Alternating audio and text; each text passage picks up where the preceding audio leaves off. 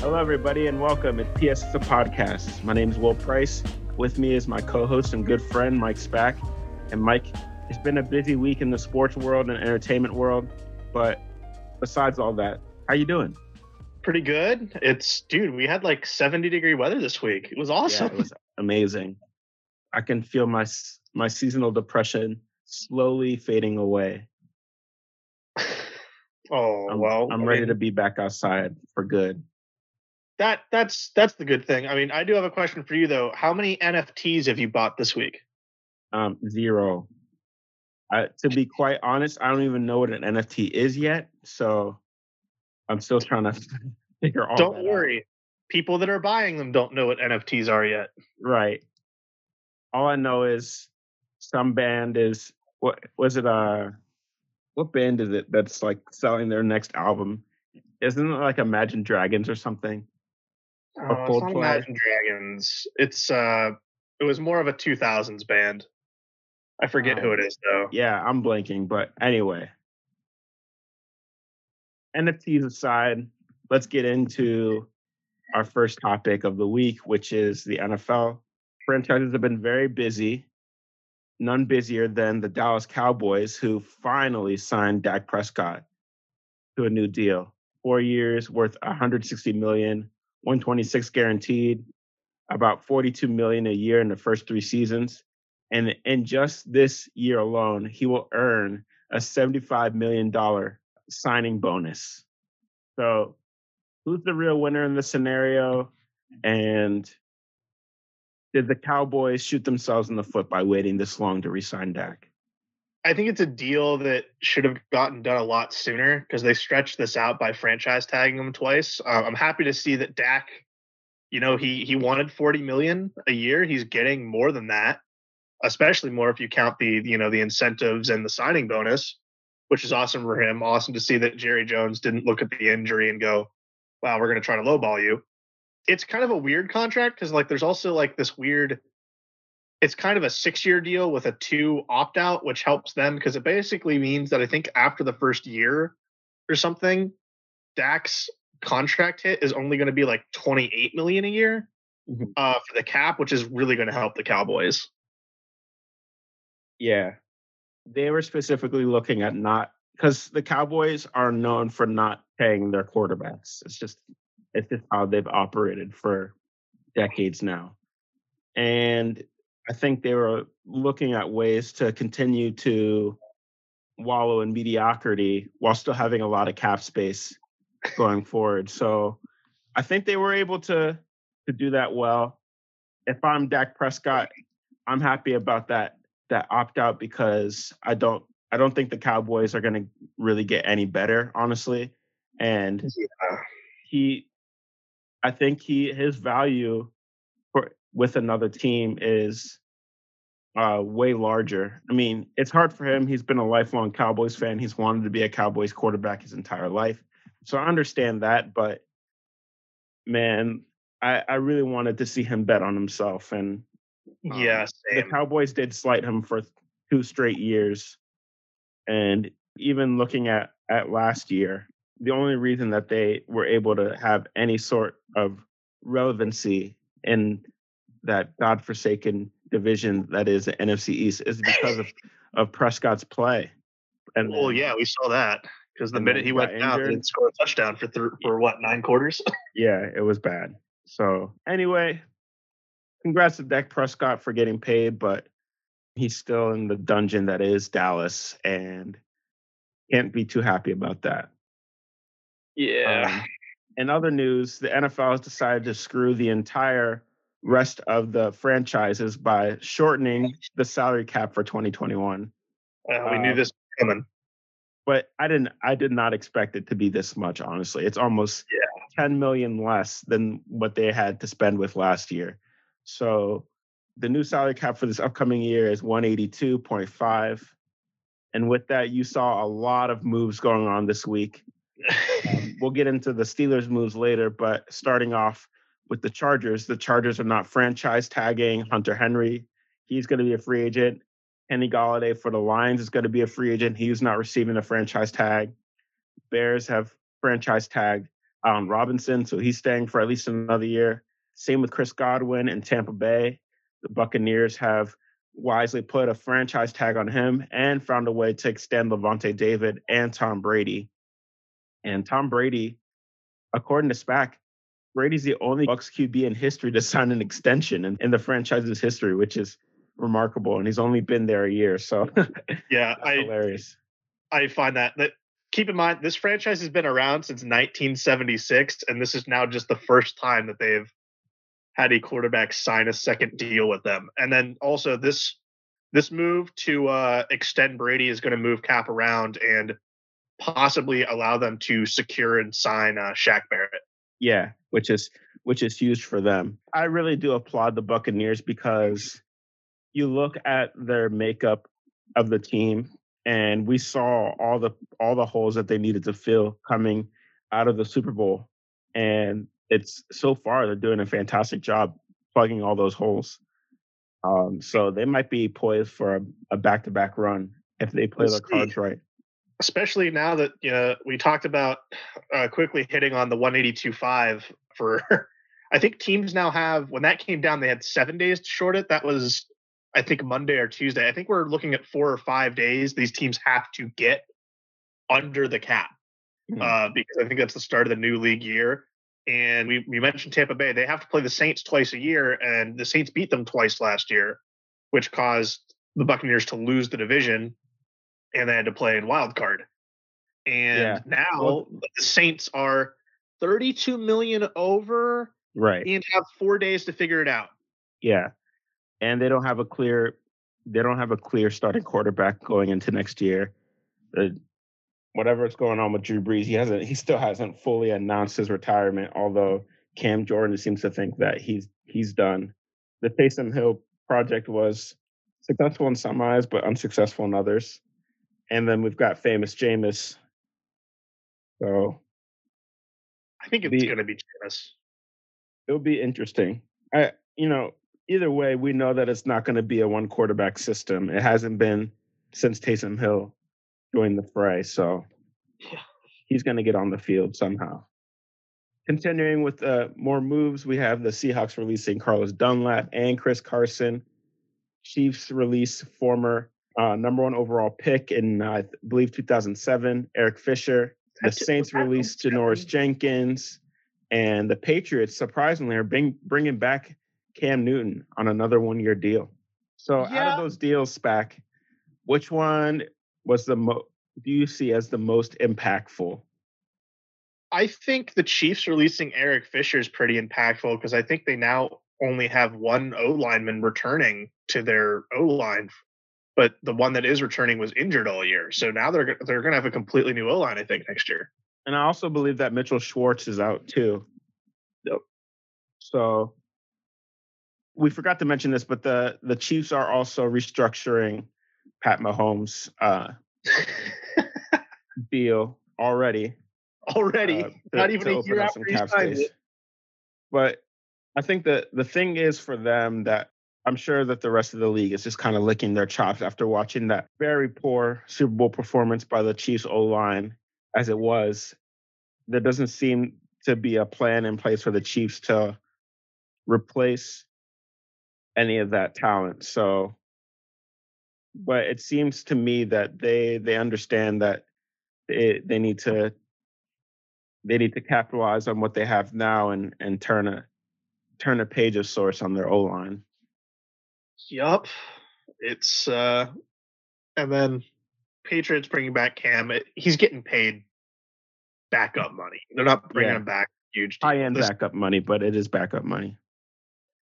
It's a good deal, though. I mean, if you look at their roster, there was so much speculation with New England. Oh, they might go after Marcus Mariota. They might go after Mitch Trubisky. That's like, well, they had Cam, and Cam is kind of still, better than Mitchie Trubes or Marcus Mariota. So, though, I think depending on how much you'd have to give up to get Trubisky, because I don't think Trubisky would be terrible.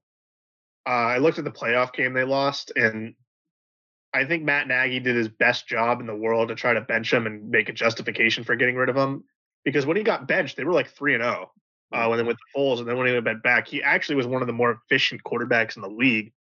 And I don't think he was the reason why they lost that playoff game. He had two perfectly thrown balls that were just horrible drops, both in the end zone. That if the Bears get one of them, I think they win the game against the Saints. But I mean, Cam played well before he got COVID, and then also keep in mind that his two starting wideouts and top weapons were undrafted guys. So I'm not ready to abandon Cam Newton yet, and it's a favorable deal as the Patriots look to maybe get someone in the draft or hope something falls in their place. They were 7-9.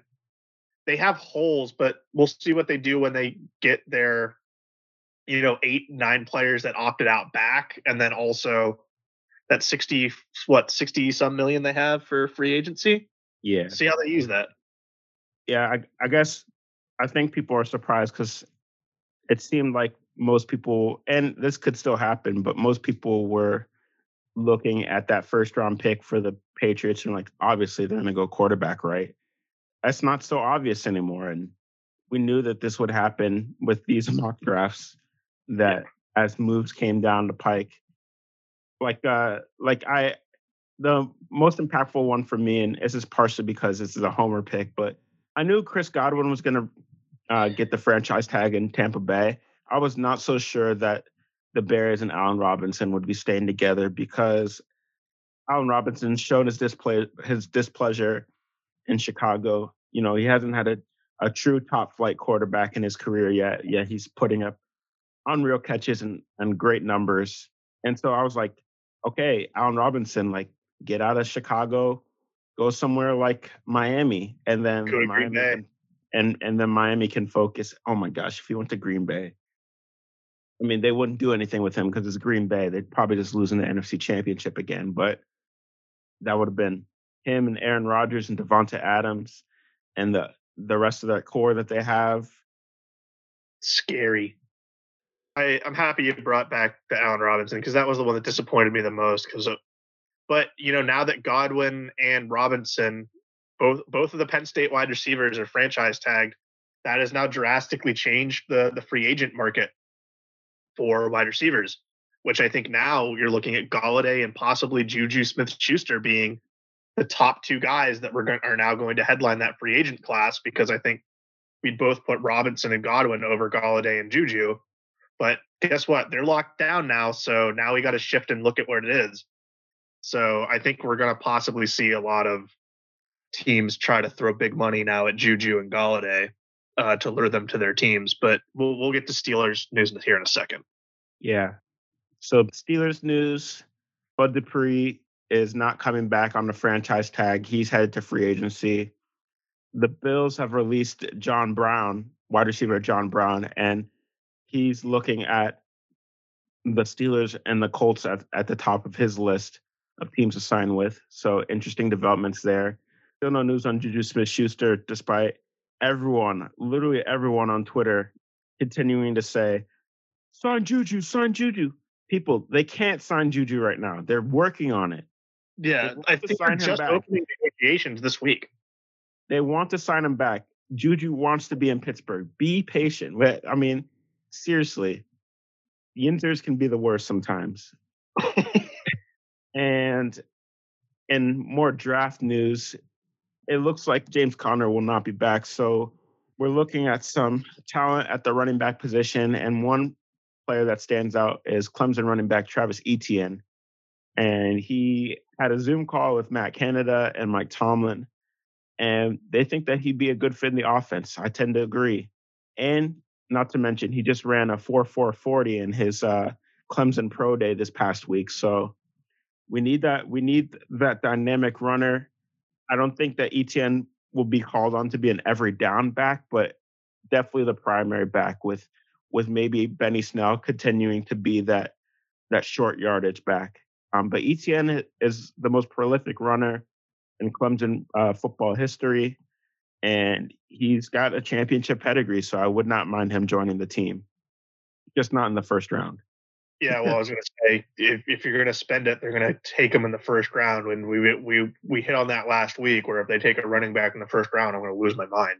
Yeah. So I'm more than fine with Javonte Williams. I've basically suckered myself into believing Javonte Williams is the one guy I want. That is more likely in the position that the Steelers have in the second round. So I would tend to agree with you, but we're not gonna be mad if ETN falls to the Steelers. And then lastly, Vikings legend and former Detroit Lion and Washington football teams, Adrian Peterson mentioned that Pittsburgh is a dream destination for him to play. I don't. Okay, let's get one thing out the way. This is not the same Adrian Peterson. Oh yeah. He hasn't been the same Adrian Peterson for 5 years now. Decade? No, I mean, he did get injured, I think 2014, sometime around then. And then he had the incident with his son in 2015. So I'll say in the last 5, 6 years, he has not been, the same legendary running back that he once was. But I just it's nice, Adrian Peterson. It's nice that you'd like to join the Steelers, but I just don't see it happening. No, I don't either.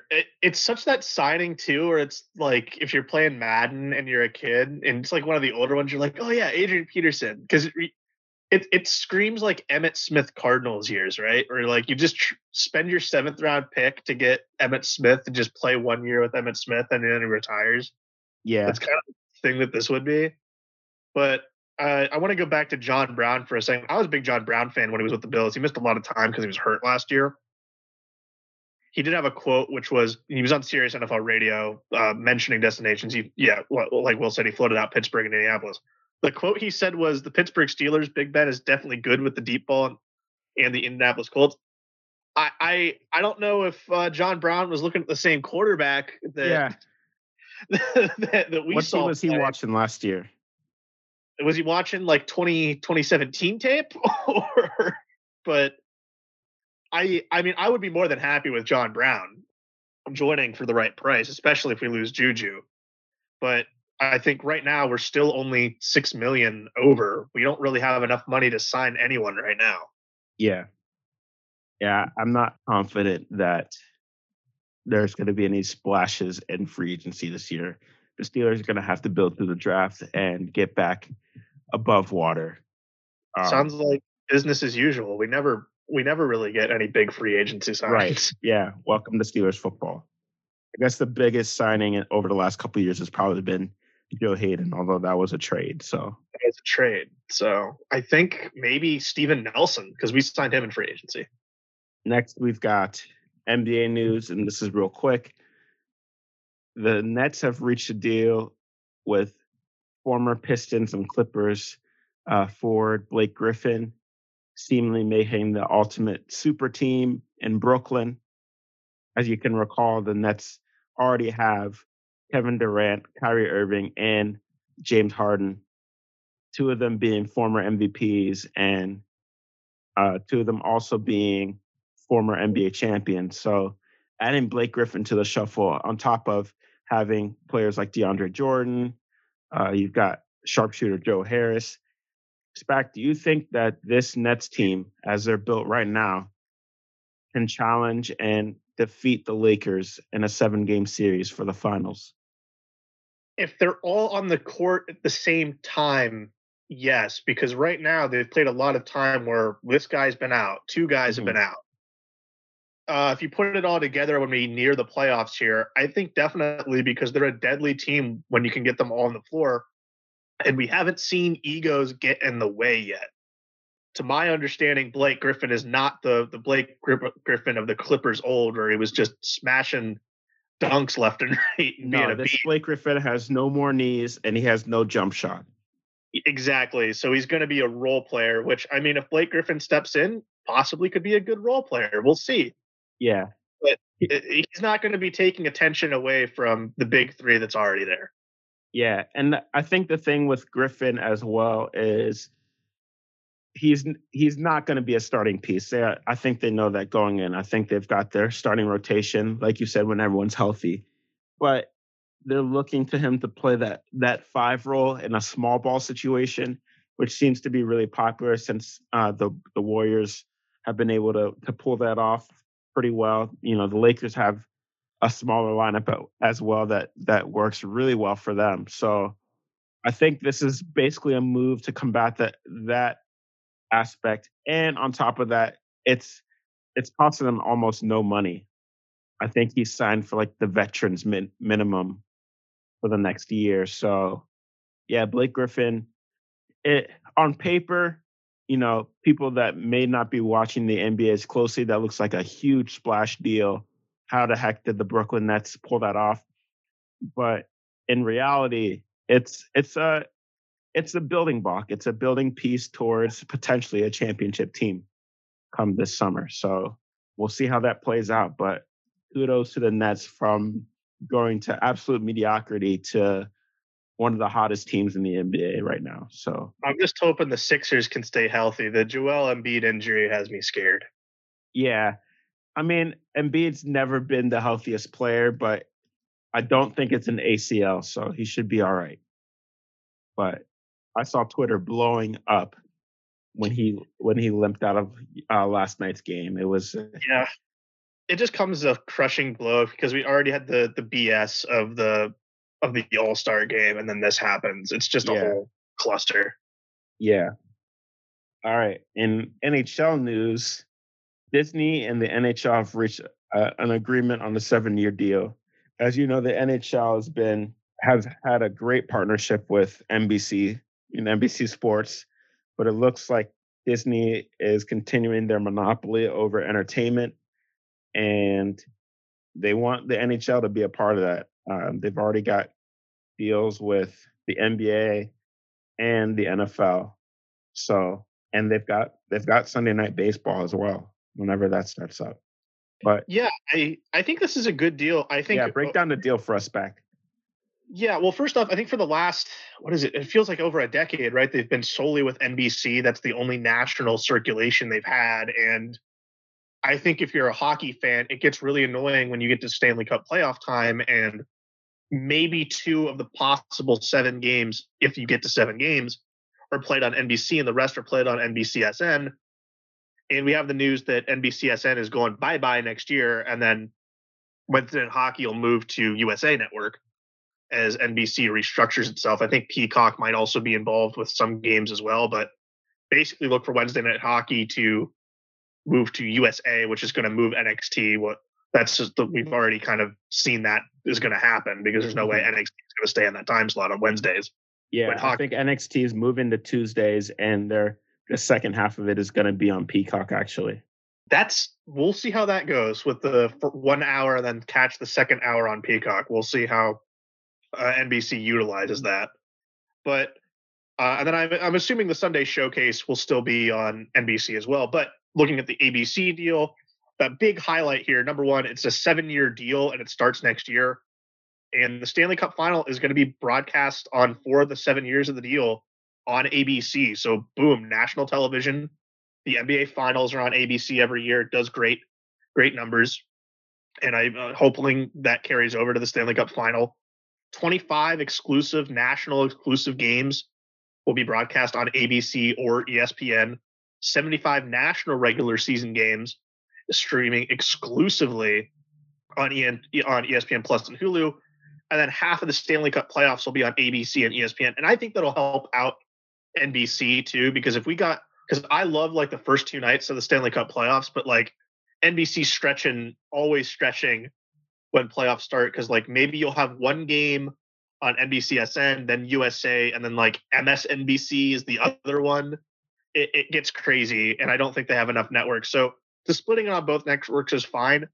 My main concern though is like we've always dogged ESPN for years on not having any hockey coverage. I think they will be bringing back NHL Tonight, which will be cool to see. But like, who are the commentators going to be? Like, if we're going to have Stephen A. doing hockey commentary, like MMA, it's going to be a disaster. But I'm excited to see the presentation. Hopefully they bring back Gary Thorne. That would be awesome to see. But overall, I think it's a good deal for the NHL, and it's going to help them in the long run, because I think just with NBC has kind of been a stagnation thing that's kind of overall hurt them. Yeah.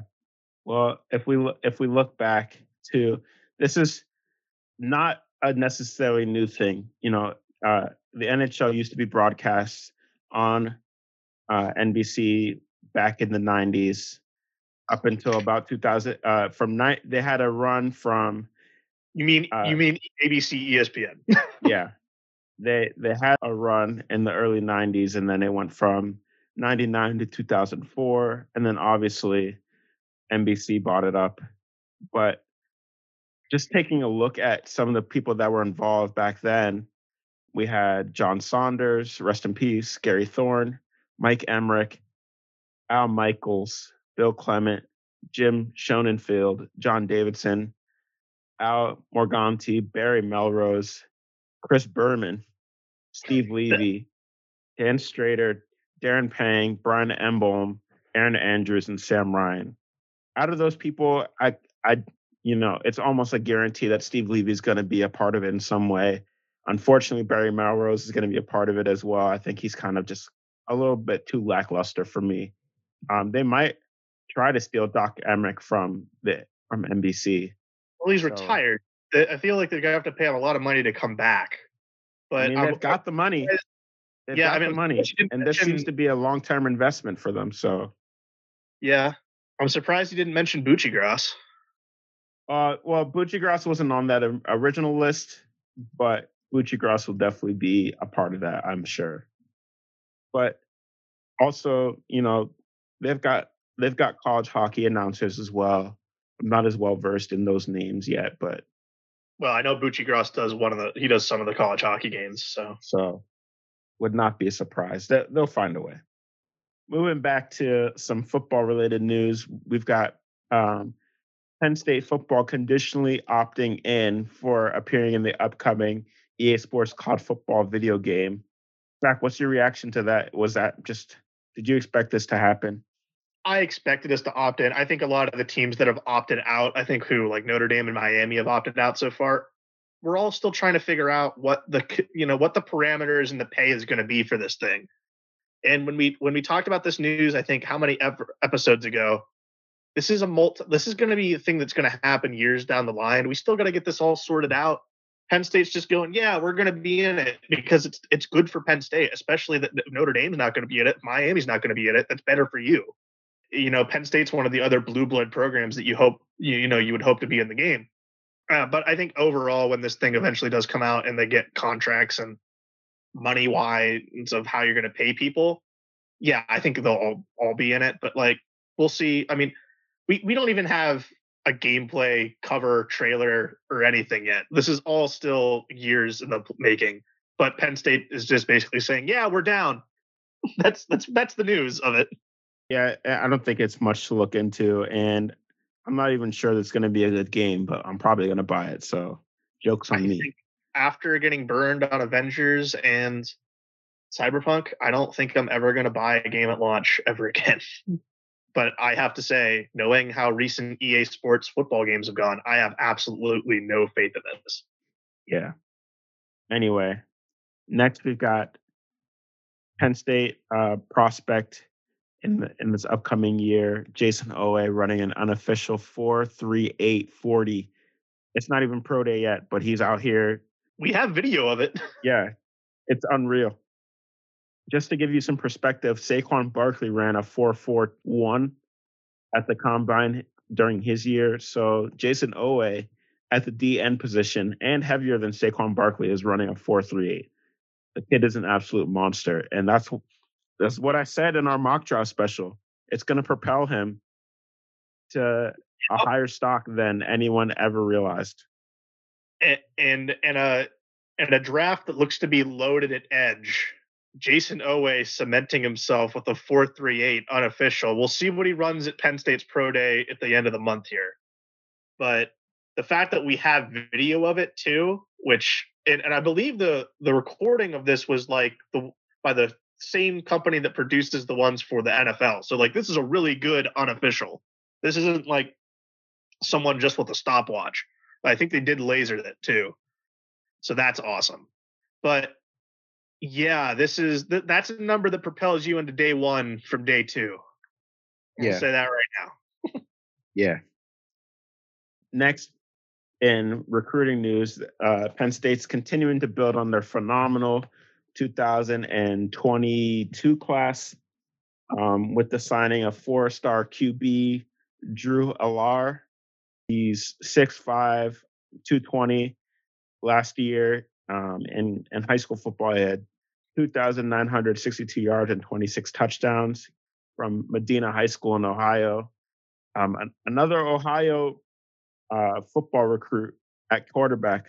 What do you see as his ceiling under center at Penn State? The high ceiling is some people think this is a guy that's a quarterback that takes you to a college football playoff game, which is cool. The question, but I mean, I feel like this is where the cynicism for us as Penn State fans sets in. Well, how many times have we seen a 4-star quarterback come in and not be good? Too many times. Did you know Anthony Morelli was a 5-star commit coming in? I think before Justin Shorter, Anthony Morelli was the highest rated recruit in Penn State history. So, that it's not a guarantee. We've had some hits like Micah Parsons, but we've also had some duds like Ricky Slade and Justin Shorter. So, don't be mean to Ricky Slade. I'm only like he's only a dud because he didn't stay with the team. He didn't stay on the field. He's in bad right now. I really liked Ricky Slade. I thought he should have given it another year, but I thought they should give him more carries. I thought the whole deal with him was that you give him 2 carries and don't do anything, and then he doesn't see the field for 2 quarters. Well, he didn't hold on to the ball very often, so I'll give you that. Partially on him.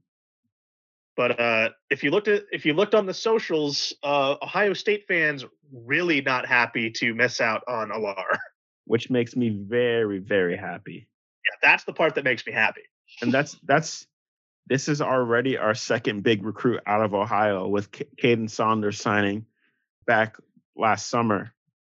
So that's huge for us. And I mean, you look at the big size, 6'5", 220 is a really nice size for any quarterback. And I mean, that's the way it's going now. Everyone likes their quarterbacks big. And though I look at the picture of him, that's a very skinny 220, I have to say. But, he's going to put on the weight by the time he comes in. Working with the white Galt, he'll be fine. Exactly. And he's not going to be a guy that I think needs to start right away either. No. So and also I guess we still have 2 to 3 years of Sean Clifford left. No, please no. We'll get into that conversation when we get into spring ball. All right.